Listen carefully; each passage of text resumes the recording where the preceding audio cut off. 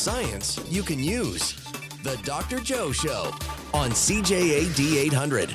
There's antimony, arsenic, aluminum, selenium, and hydrogen and oxygen and nitrogen and rhenium, and nickel, neodymium, neptunium, germanium, and iron, americium, ruthenium, uranium, europium, zirconium, lutetium, vanadium, and lanthanum, and osmium, and astatine, and radium, and gold, protactinium, and indium, and gallium, and iodine, and thorium, and thulium, and thallium. Well, welcome aboard. At one time, what were officers of the court in China required to carry in their mouth when addressing the emperor? That's one question. And the second one, when immigrants came to the U.S. through Ellis Island, doctors examined them for trachoma. What part of the body did they examine? And we still have one question left over from last week when I asked how many heart symbols there are in a deck of cards. We did not get a correct answer. I'm Joe Schwartz. I direct McGill University's Office for Science and Society, and I enjoy chatting with you here on Sunday afternoons about various aspects of science.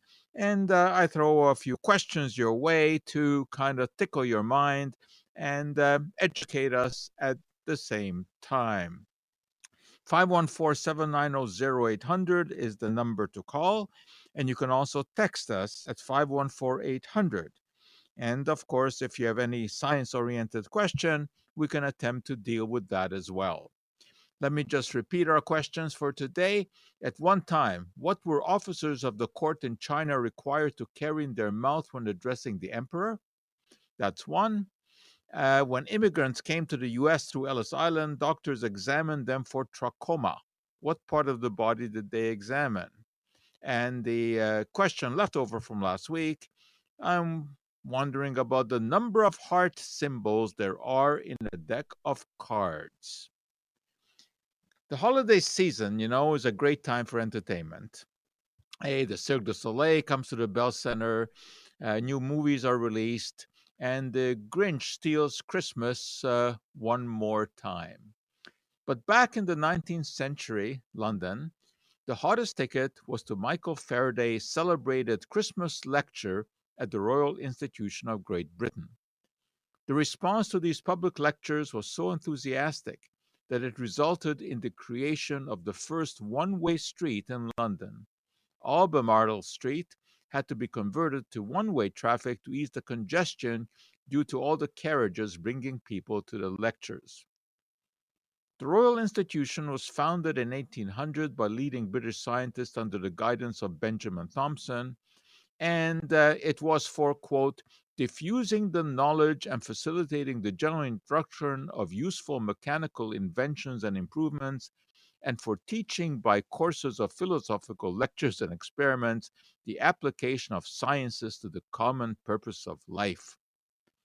Thompson, perhaps better known as Count Rumford, was by all accounts a ruthless, arrogant, cunning, devious, unprincipled womanizer who was also a philanthropist and a clever scientist. His inventions included a kitchen stove and a percolating coffee pot, items proudly exhibited at the institution. While the scientific displays were popular, it was the Institute's public lectures on natural philosophy that brought out the crowds. The most famous of these philosophical lectures were the Christmas lectures given to young people during the holidays, especially after Michael Faraday took over as lecturer in 1825. With his classic lecture on the chemical history of a candle, first given in 1848, Faraday amazed his audience by spending the whole evening talking about the science behind the burning of a candle. There is not a law under which any part of this universe is governed which does not come into play and is not touched upon in these phenomena, he began. Then he went on to discuss every known nuance of a candle flame. 3 things are needed to start a flame, Faraday explained. A fuel, which is the candle wax, oxygen, which comes from the air, and a source of ignition, which is a match. If combustion were perfect, the only products would be water and carbon dioxide. When the wick is first lit, Faraday explained, it melts a little of the wax, which is drawn up the wick where it then vaporizes. It is actually the wax vapor that burns. Bonds between carbon and hydrogen atoms are weak, and bonds between hydrogen and oxygen and between carbon and oxygen form. Energy is needed to break chemical bonds, and energy is released when bonds are formed. In the case of combustion, more energy is released by the formation of bonds than is required to break the bonds in the fuel. Hence, the extra energy is released as heat. For complete combustion, a high temperature has to be achieved, and an adequate oxygen supply has to be maintained. If these conditions are not met, soot forms, as it does in the cooler yellow regions of the flame. Indeed, the yellow color, as Faraday enlightened the audience, is due to tiny glowing particles of soot. When combustion is complete, as when alcohol burns, the flame is blue. Faraday demonstrated incomplete combustion by placing a spoon in the yellow part of the candle flame, where it immediately became covered with soot. Instead of reacting with oxygen, carbon atoms had linked together, much as they do in graphite, to form lamp black or carbon black. Not a totally useless material, Faraday explained, as it can be used to make pigments and ink. Were Faraday to give his lecture today, he would undoubtedly point out the use of lamp black to reinforce the strength of rubber in tires, and of course would discuss the role of combustion products in the greenhouse effect. Why does the candle itself not catch fire? Faraday asked. Because the wax, even when melted, just doesn't get hot enough. In fact, turning a candle upside down will extinguish it as the cool wax runs over the wick. So then, how does a candle burn at all? Melted wax is drawn up the wick by capillary action, just like water is drawn up a paper towel. And that small amount of wax is then vaporized by the flame, and it's the hot wax vapor that reaches ignition temperature and burns. To demonstrate this, Faraday blew out a candle and relit it by holding a flame near but not touching the wick. The flame, he explained, travels along the hot wax vapor trail which is still rising from the wick. Well, you know what? You can give this a try at home with a candle and a match. Just blow out the flame and hold the match an inch or so from the wick, and the candle will light, as if by magic. If you would like to see even more magic, get your hands on some of the trick candles that will automatically relight after being blown out. The secret here lies in the small particles of magnesium incorporated into the wick. Blowing extinguishes the candle flame because the wax vapor is cooled below its ignition temperature, but the smoldering magnesium stays hot and it will relight the vapor. To put the candle out permanently, the magnesium has to be cooled by dipping the wick into water. After it dries, the self-lighting candle can be used again. Interestingly enough, this idea came from the use of incendiary bombs during the Second World War. The bombs contained magnesium that burned with a brilliant flame and set fire to anything they landed on. Michael Faraday didn't perform this particular stunt, but he could have. He was actually the first scientist to isolate significant amount of magnesium, which he did by passing an electric current through molten magnesium chloride. That element itself was discovered by Sir Humphrey Davy, who had been Faraday's mentor and had been the first lecturer at the Royal Institution to become a draw for London's fashionable society. While Davy made many important discoveries, including the minor safety lamp, he is said to have made his most important discovery in enlisting Michael Faraday at the Royal Institution. Well, the Royal Institution is a holy place for scientists because in the basement you have the Faraday Museum, where some of Faraday's original items can be seen in a showcase. And you can view his original electric motor, first made in 1921, his original generator, made in 1931, as well as the transformer, made the same year. Those three inventions have changed the world. Today, electricity is generated exactly the way that Faraday described with his original dynamo or his generator. And of course, we use transformers all the time, and our electric motors power our cars, raise our garage doors, drive our washing machines, drive our dryers, and numerous other commodities. And that's why at Christmas time, I always think back to Michael Faraday. You're listening to the Dr. Joe Show. Science you can use. The Dr. Joe Show on CJAD 800.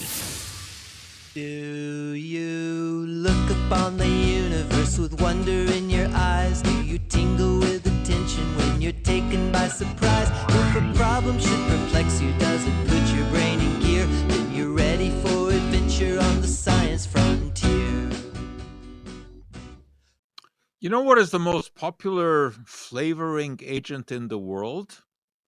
A lot of people would say vanilla, but it's not. The answer is menthol. It's a popular flavor ingredient in candies, but you'll also find it in all sorts of other products. Thousands of tons are produced every year, either synthetically or through extraction from peppermint or cornmint plants. To underline the importance of menthol production, it's noteworthy that the 2001 Nobel Prize in Chemistry was awarded to Japanese chemist Roy Noyori for coming up with an effective synthetic process. Due to its topical anesthetic effect, menthol can be found in sore throat remedies, creams for minor ailments such as sprains or razor burn. Menthol also has a decongestant effect, accounting for its use in products such as Vicks VapoRub, as well as in a variety of decongestants, none of which work really well. Then there is the cool, fresh taste that people enjoy in mouthwashes and in cigarettes. In cigarettes, menthol reduces the harshness of smoke and the irritation from nicotine. That is why tobacco companies have relied on the effects of menthol to make cigarettes more appealing to new smokers. Studies have also shown that menthol cigarettes increase the likelihood of becoming addicted to cigarettes. That is why the U.S. Food and Drug Administration intends to ban menthol cigarettes and cigars. Estimates are that with a menthol ban, by 2026, cigarette smoking would decline by 15%, saving about 16,000 lives a year. There's nothing inherently dangerous about menthol, of course, in the cigarette. So there's no issue with menthol flavoring in candies and such. In fact, as I said, it's the most widely used flavoring agent in the world. Of course, there's something inherently dangerous about smoking cigarettes, menthol flavored or not. The issue is that people may be more likely to smoke cigarettes if they are menthol flavored. All right, now as far as the questions that I asked, I do not have any correct answers so far, and I'm surprised that I do not have a correct answer to my question of the number of heart symbols that you can see in a deck of cards. Not the number of cards in the suit of hearts, which of course is 13. I mean, there are 13 spades, 13 hearts, 13 diamonds, 13 clubs, etc. That's not what I was asking about. I say that if you were to spread a deck of cards in front of you, how many hearts would you see? All right, so go ahead, get that pack of cards, spread it in front of you, and count the number of hearts. Or, of course, you can also figure it out without having to look at the cards. And I do not yet have a correct answer to my question about what substance officers of the court in China were required to carry in their mouth when addressing the emperor. Want to know the answer to that one? And neither do I yet have a correct answer to my other question about immigrants coming to the U.S. through Ellis Island. They were examined by doctors for trachoma. What part of the body were the doctors examining? Ellis Island, of course, is a very, very interesting place. It is in the New York Harbor. I mean, right in the shadow of the Statue of Liberty. And that was the place where ships would dock when the immigrants came to the U.S., of course, in late 1800s, and I think right up to the 1950s. Today, Ellis Island is a museum, very much like Pier 23 here in Halifax, which incidentally is very interesting and well worth seeing. I've seen it a couple of times. Of course, I do have an attachment to that emotionally because that is where I landed in Canada in 1956 with a ship called the TSS New York. We came from Bremenhaven in Germany in December through the North Atlantic. I can tell you that that was not a joyous journey. It was a small ship. I mean, I don't know exactly, something like 20,000 tons, which of course was a minnow in comparison to the giant cruise ships today. So it certainly was buffeted around by the waves. And I remember being sick virtually for the whole trip. Anyway, we landed in Halifax and were processed there by the officers and got on the train. And the train was right across from the exit from the pier, and on our way to Montreal, where my aunt, who had come earlier to Canada, was waiting. And I remember it was a pretty long train journey from Halifax to Montreal.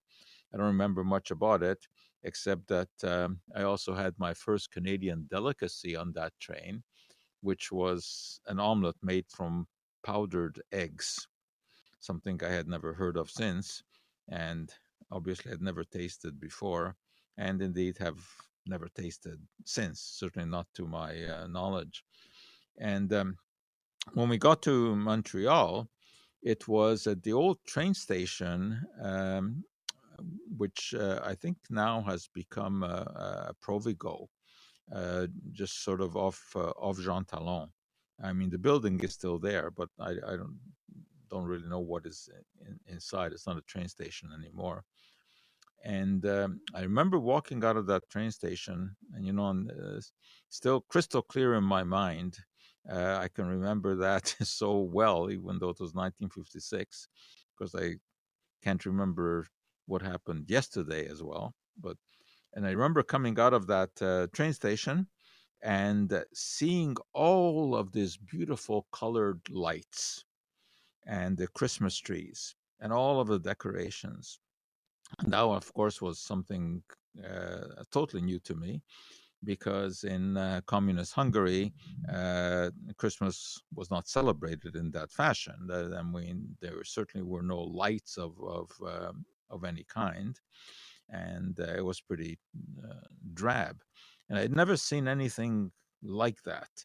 And I remember, when my aunt picked us up and drove us home to her house, which was that time on Van Horn, there were these Christmas decorations everywhere. And my head just kept turning from side to side to see all of this glorious light. And just to finish off that trip down memory lane, my aunt actually had a restaurant in Montreal. It was called the Riviera. If any of you remember the Riviera, I'd really be happy to hear from you and to talk with you at 514-790-0800. Give me a call. I'd really like to hear that. It was on Stanley Street. It isn't there anymore. It was in the same building that after housed the William Tell restaurant. Now I think it's that building was knocked down and was replaced by a large office building. So anyway, she had a European restaurant there, the Riviera. It was the first restaurant in Montreal that had a built-in television set in the wall. And in those days, there were only two channels. There was a CBC television before. And I remember also the first program that I saw in Canada was Kiddies Corner, which started at 4 o'clock in the afternoon. And after that, I still remember this was Open House with Anna Cameron. And the programming stopped at 11 o'clock night back in those days, television programming. So anyway, we went to her restaurant, the Riviera, and I even remember my first meal. And I can tell you it was a lot better than the powdered eggs. It was Wiener Schnitzel that was hanging off the plate.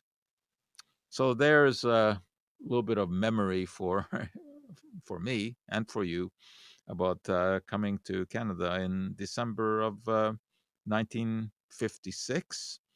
And actually, the date was it was December 21st.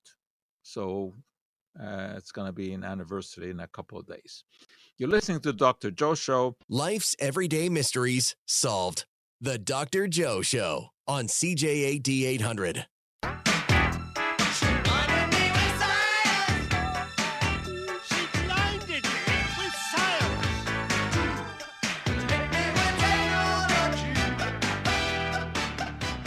And I do have a correct answer to my question about the number of heart symbols in a deck of cards. And I'm surprised by the large number of wrong answers that I've had. The answer is 87. 87. How so? Well, just think of the Ace of Hearts. It has one heart in the middle and one heart in each of the corners. So the Ace of Hearts actually has 3 heart symbols on it. The Two of Hearts has 2 hearts in the middle, plus a heart in each corner. So that has 4. And if you add it all up, you see 87 heart symbols in a deck of cards. All right, now you can go out and use that as a bar bet, or ask your friends if they can add up the number of heart symbols in deck of cards. And by what I see here, they are very likely to get the wrong answer. All right, so I am still looking for the answer about what officers of the court had to carry in their mouth when addressing the emperor in China. But I did get a correct answer for my question about the immigrants coming to the U.S. through Ellis Island, where they were examined by doctors for trachoma. And the question was, what part of the body did they examine? And the answer, as was correctly stated by one of our correspondents here, is the eyes. Trachoma is an infectious disease. It's caused by a bacterium, Chlamydia trachomatis. And the infection causes this roughening on the inner surface of the eyelids. And that can be very painful. It can cause breakdown of the outer surface of the cornea. And it can also cause blindness if it is untreated. And it can be treated. It is treated with antibiotics like oral azithromycin or topical tetracycline.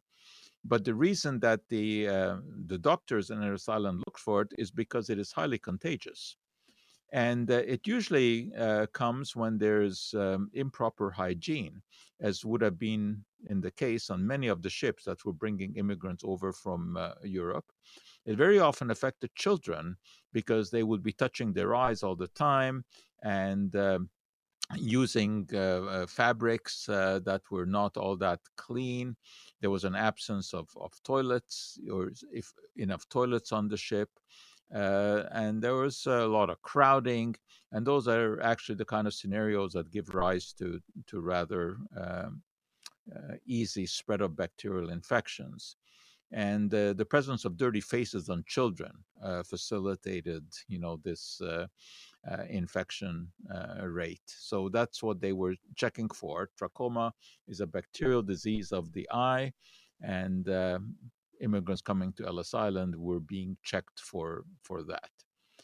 All right, since that was correctly answered, here's another one for you. What would you be treated with if you were undergoing lithotherapy? If you were undergoing lithotherapy, what would you be treated with? Give us a call at 514-790-0800, or you can text to 514-800. Okay. Arthur, I think, is on the line with an answer for my question about the Chinese emperor and his court. Arthur. Yes, it was cloves. Yes, exactly. It was cloves. And do you know why? Well, it stops I guess the smell from their breath, Yes, and it yeah. also numbs your gums if you have a tooth problem. Yeah, cloves to prevent the exalted emperor from being exposed to bad breath. And those courtesans who had a toothache, as you suggested, discovered the anesthetic properties of cloves. Indeed, its active ingredient, it's a chemical called eugenol, is still used by dentists to swab the gum before giving a needle. And cloves' potent smell made the spice a much desired commodity when the plague devastated Europe. It was widely believed that the disease was spread by breathing bad air, and cloves were thought to be able to purify the stench. Aristocrats and doctors carried pomanders made by poking cloves into dried oranges to ward off the plague. This notion gave rise to the tradition of using potpourri to scent houses. So explorers like Columbus and Vasco da Gama sailed the oceans in search of cloves and other spices. But cloves were especially prized. Many people believed in the doctrine of signatures, which stated that any substance that resembled part of the human body should have some beneficial effect on that part of the body.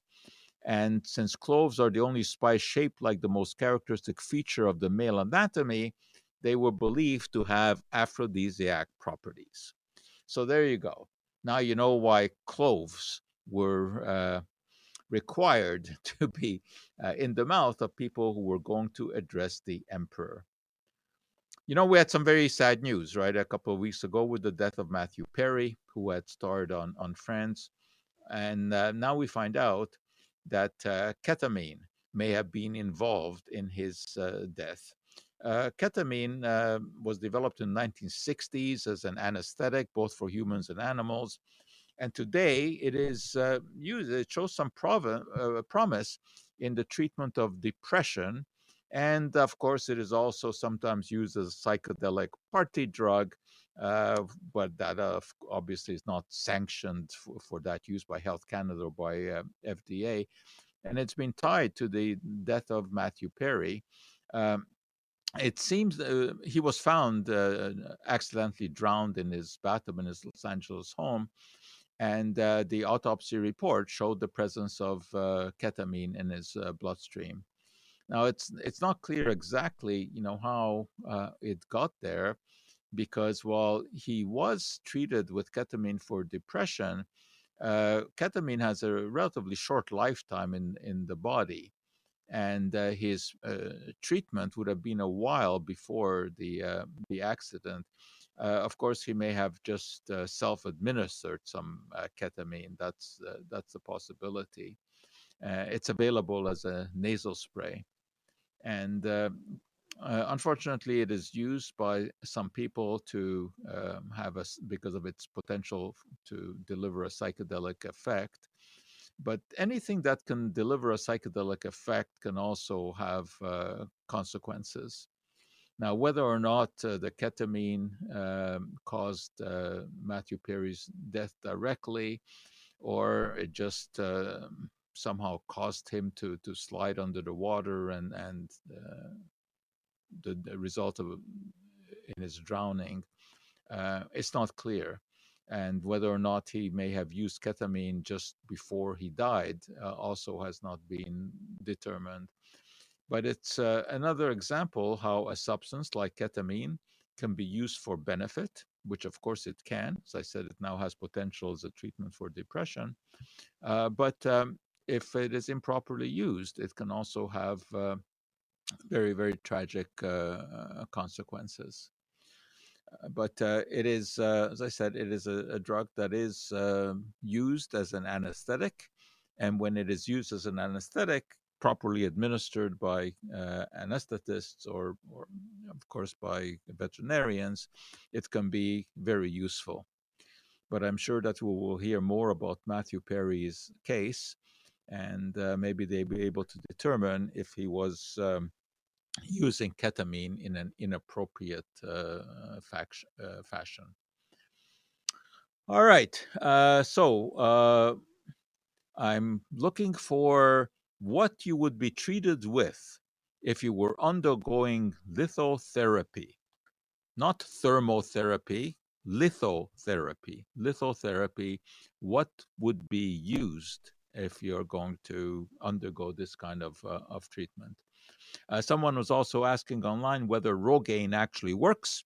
Rogaine, the active ingredient of that is a drug called minoxidil, which you either rub on the neck, on the head, or you can take it orally. And it is actually effective in causing hair growth, although it is not extremely effective.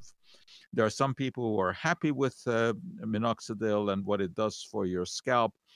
Most people, when questioned, say that they are not as happy as they thought that they would be. Yes, it does cause some hair growth, but in most cases, it is not the kind of hair growth that will cover up a bald scalp. You're listening to the Dr. Joe Show. Your source when you need answers. The Dr. Joe Show on CJAD 800. Grade A milk emulsified, maltodextrin alkylide, silicon dioxide, lots of sugar. Hey, all right. Calcified synthetic salt, artificial barley malt, glycerin and aspartate, folic acid. That tastes great. Monosodium glutamate, dehydrated calciumate, soybean oil. I did get a correct answer to the question of what you would be treated with if you were undergoing lithotherapy. The answer is crystals. Litho is the Greek word for stone. And practitioners of crystal healing, well, they believe that they can boost low energy, they can prevent bad energy, whatever that may be. They can open up your chakras, they can transform your body's aura, all silliness, of course. Crystals, no matter how pretty they may be, do not do anything like that. Sleeping with crystals under your pillow is not going to improve your health. Putting crystals on your body while you're lying down is not going to open up your energy channels. If you feel anything, what you'll be feeling is the placebo effect. The reason that I actually asked this question is because this was in the news this week here in Montreal, where apparently in the Montreal Children's Hospital, in the oncology department, there are books that the children can read. And one of the books was all about crystal healing and the benefits that it may have. And when this was brought to the doctor's attention, they decided to remove that book because it basically gave false hope to people. Okay, so we do have a correct answer to that one, which prompts me to ask you another question. The bladder of what fish are people in China willing to pay exorbitant sums for, with the belief that it can boost fertility, improve circulation, revitalize the skin, and increase longevity? So I'm looking for the fish, the bladder of which supposedly has these miraculous effects. And of course, you know what I feel about these miracles. They do not exist. Okay, I think we have Peter on the line who has a question. Peter. Hi, Dr. Joe. Hi. I want to thank you for sharing some of your personal history with us. I really enjoyed that. And I also enjoyed your talk about Michael Faraday. I have a question for you about Ernest Rutherford. I'm wondering, during what years was he working at McGill? Actually, I'll just fire off a whole bunch of questions, and I'll get off the line because I know we don't have much time left. What years? Well, go ahead. I mean, I enjoy talking about Rutherford. Okay. What was the nature of his research? And have you personally ever visited his lab? And is there a memorial to his work? Yes, there is. Actually, we have a little Rutherford museum in the physics building. which includes some of the equipment that he used when he was here. He was here in the early 1900s. He was the head of the physics department, actually. Originally, he was from New Zealand, but then he was in England, from where he came here and eventually went back to England. Of course, he was a Nobel Prize winner, but the work for which he got the Nobel Prize, was actually not done at McGill. That was done in the UK. It was done at Cambridge. And that was this classic experiment where he showed that an atom actually was mostly empty space with the mass concentrated in the nucleus. All the protons and neutrons were in the nucleus, and circulating about those was the electron. And that work was done in England. But the work that he did here at McGill was equally important, because it was here that he unraveled the mysteries of radioactivity. Radioactivity had been accidentally discovered by Becquerel in France. And of course, the Marie and Pierre Curie experimented with it. But it was Rutherford who really explained what was going on. It was Rutherford who discovered that radioactivity actually occurred when atoms of certain elements spontaneously broke down. So uranium, of course, was a classic example, because when it breaks down, it releases alpha particles, beta rays, etc. It transforms into other elements with the release of energy. So Rutherford really laid the path for Fermi and Szilard and Teller and, of course, Oppenheimer to take the next steps towards exploring the potential of nuclear reactions. So he certainly was extremely important in the history of chemistry, in the history of physics, in the history of nuclear energy, and then also in unraveling the structure of the atom. The interesting thing, at least one of the interesting things about Rutherford, is that he was a physicist, and he always considered himself to be a physicist. But he was awarded the Nobel Prize in chemistry, even though he wasn't really a chemist. And although he is credited with being the first one to transform one element into the other, he quipped that the most amazing transformation that he had ever carried out was his transformation from a physicist to a chemist, because that's where he got the Nobel Prize. So yeah, he was a very interesting personality, and of course, he's the pride of New Zealand, pride of England, pride of Canada, and of course, the pride of McGill University. Did he personally inspire you to study chemistry at McGill? No, he didn't. No, Okay. I had different inspirations, but I certainly, of course, proud of the fact that he worked at McGill, and he is associated with McGill. So yeah, and like I said, the little Rutherford Museum is worth seeing. It's the equipment that he used back in those days to study radioactivity. So it's very interesting. What makes you interested in Rutherford? Oh, I just heard his name on the radio a few weeks ago, and I started to Google him. Yeah, he's a fascinating personality. And of course, he gets, as I said, credit for transmutation and for radioactivity. But I mean, obviously, there were many other people involved in all of that. I mean, major discoveries are never made by single person alone. It's always building on what others had done before. So he was very aware of the work of J.J. Thomson in England about atoms, and Thomson had discovered the electron. Obviously, he was aware of the work of John Dalton, who had described atoms as being sort of round, indivisible particles. And Rutherford just managed to push all of these theories, further.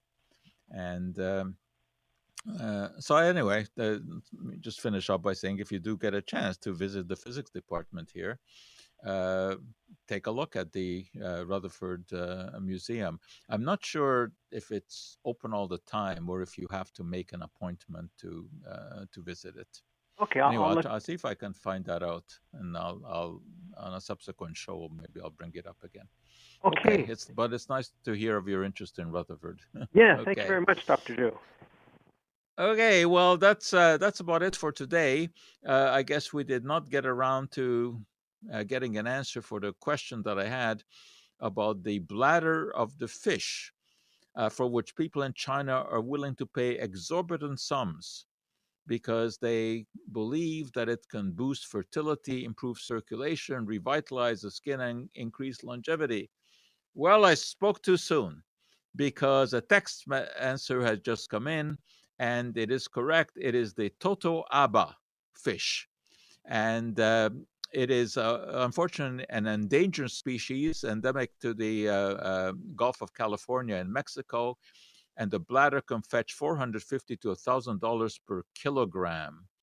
And no one should be buying this because the fish is endangered. And of course, the claims that they make about the collagen constituent of its bladder being a miraculously healing thing is just nonsense. Well, that's it. We have run out of time today. We've had all of our answers, which is great.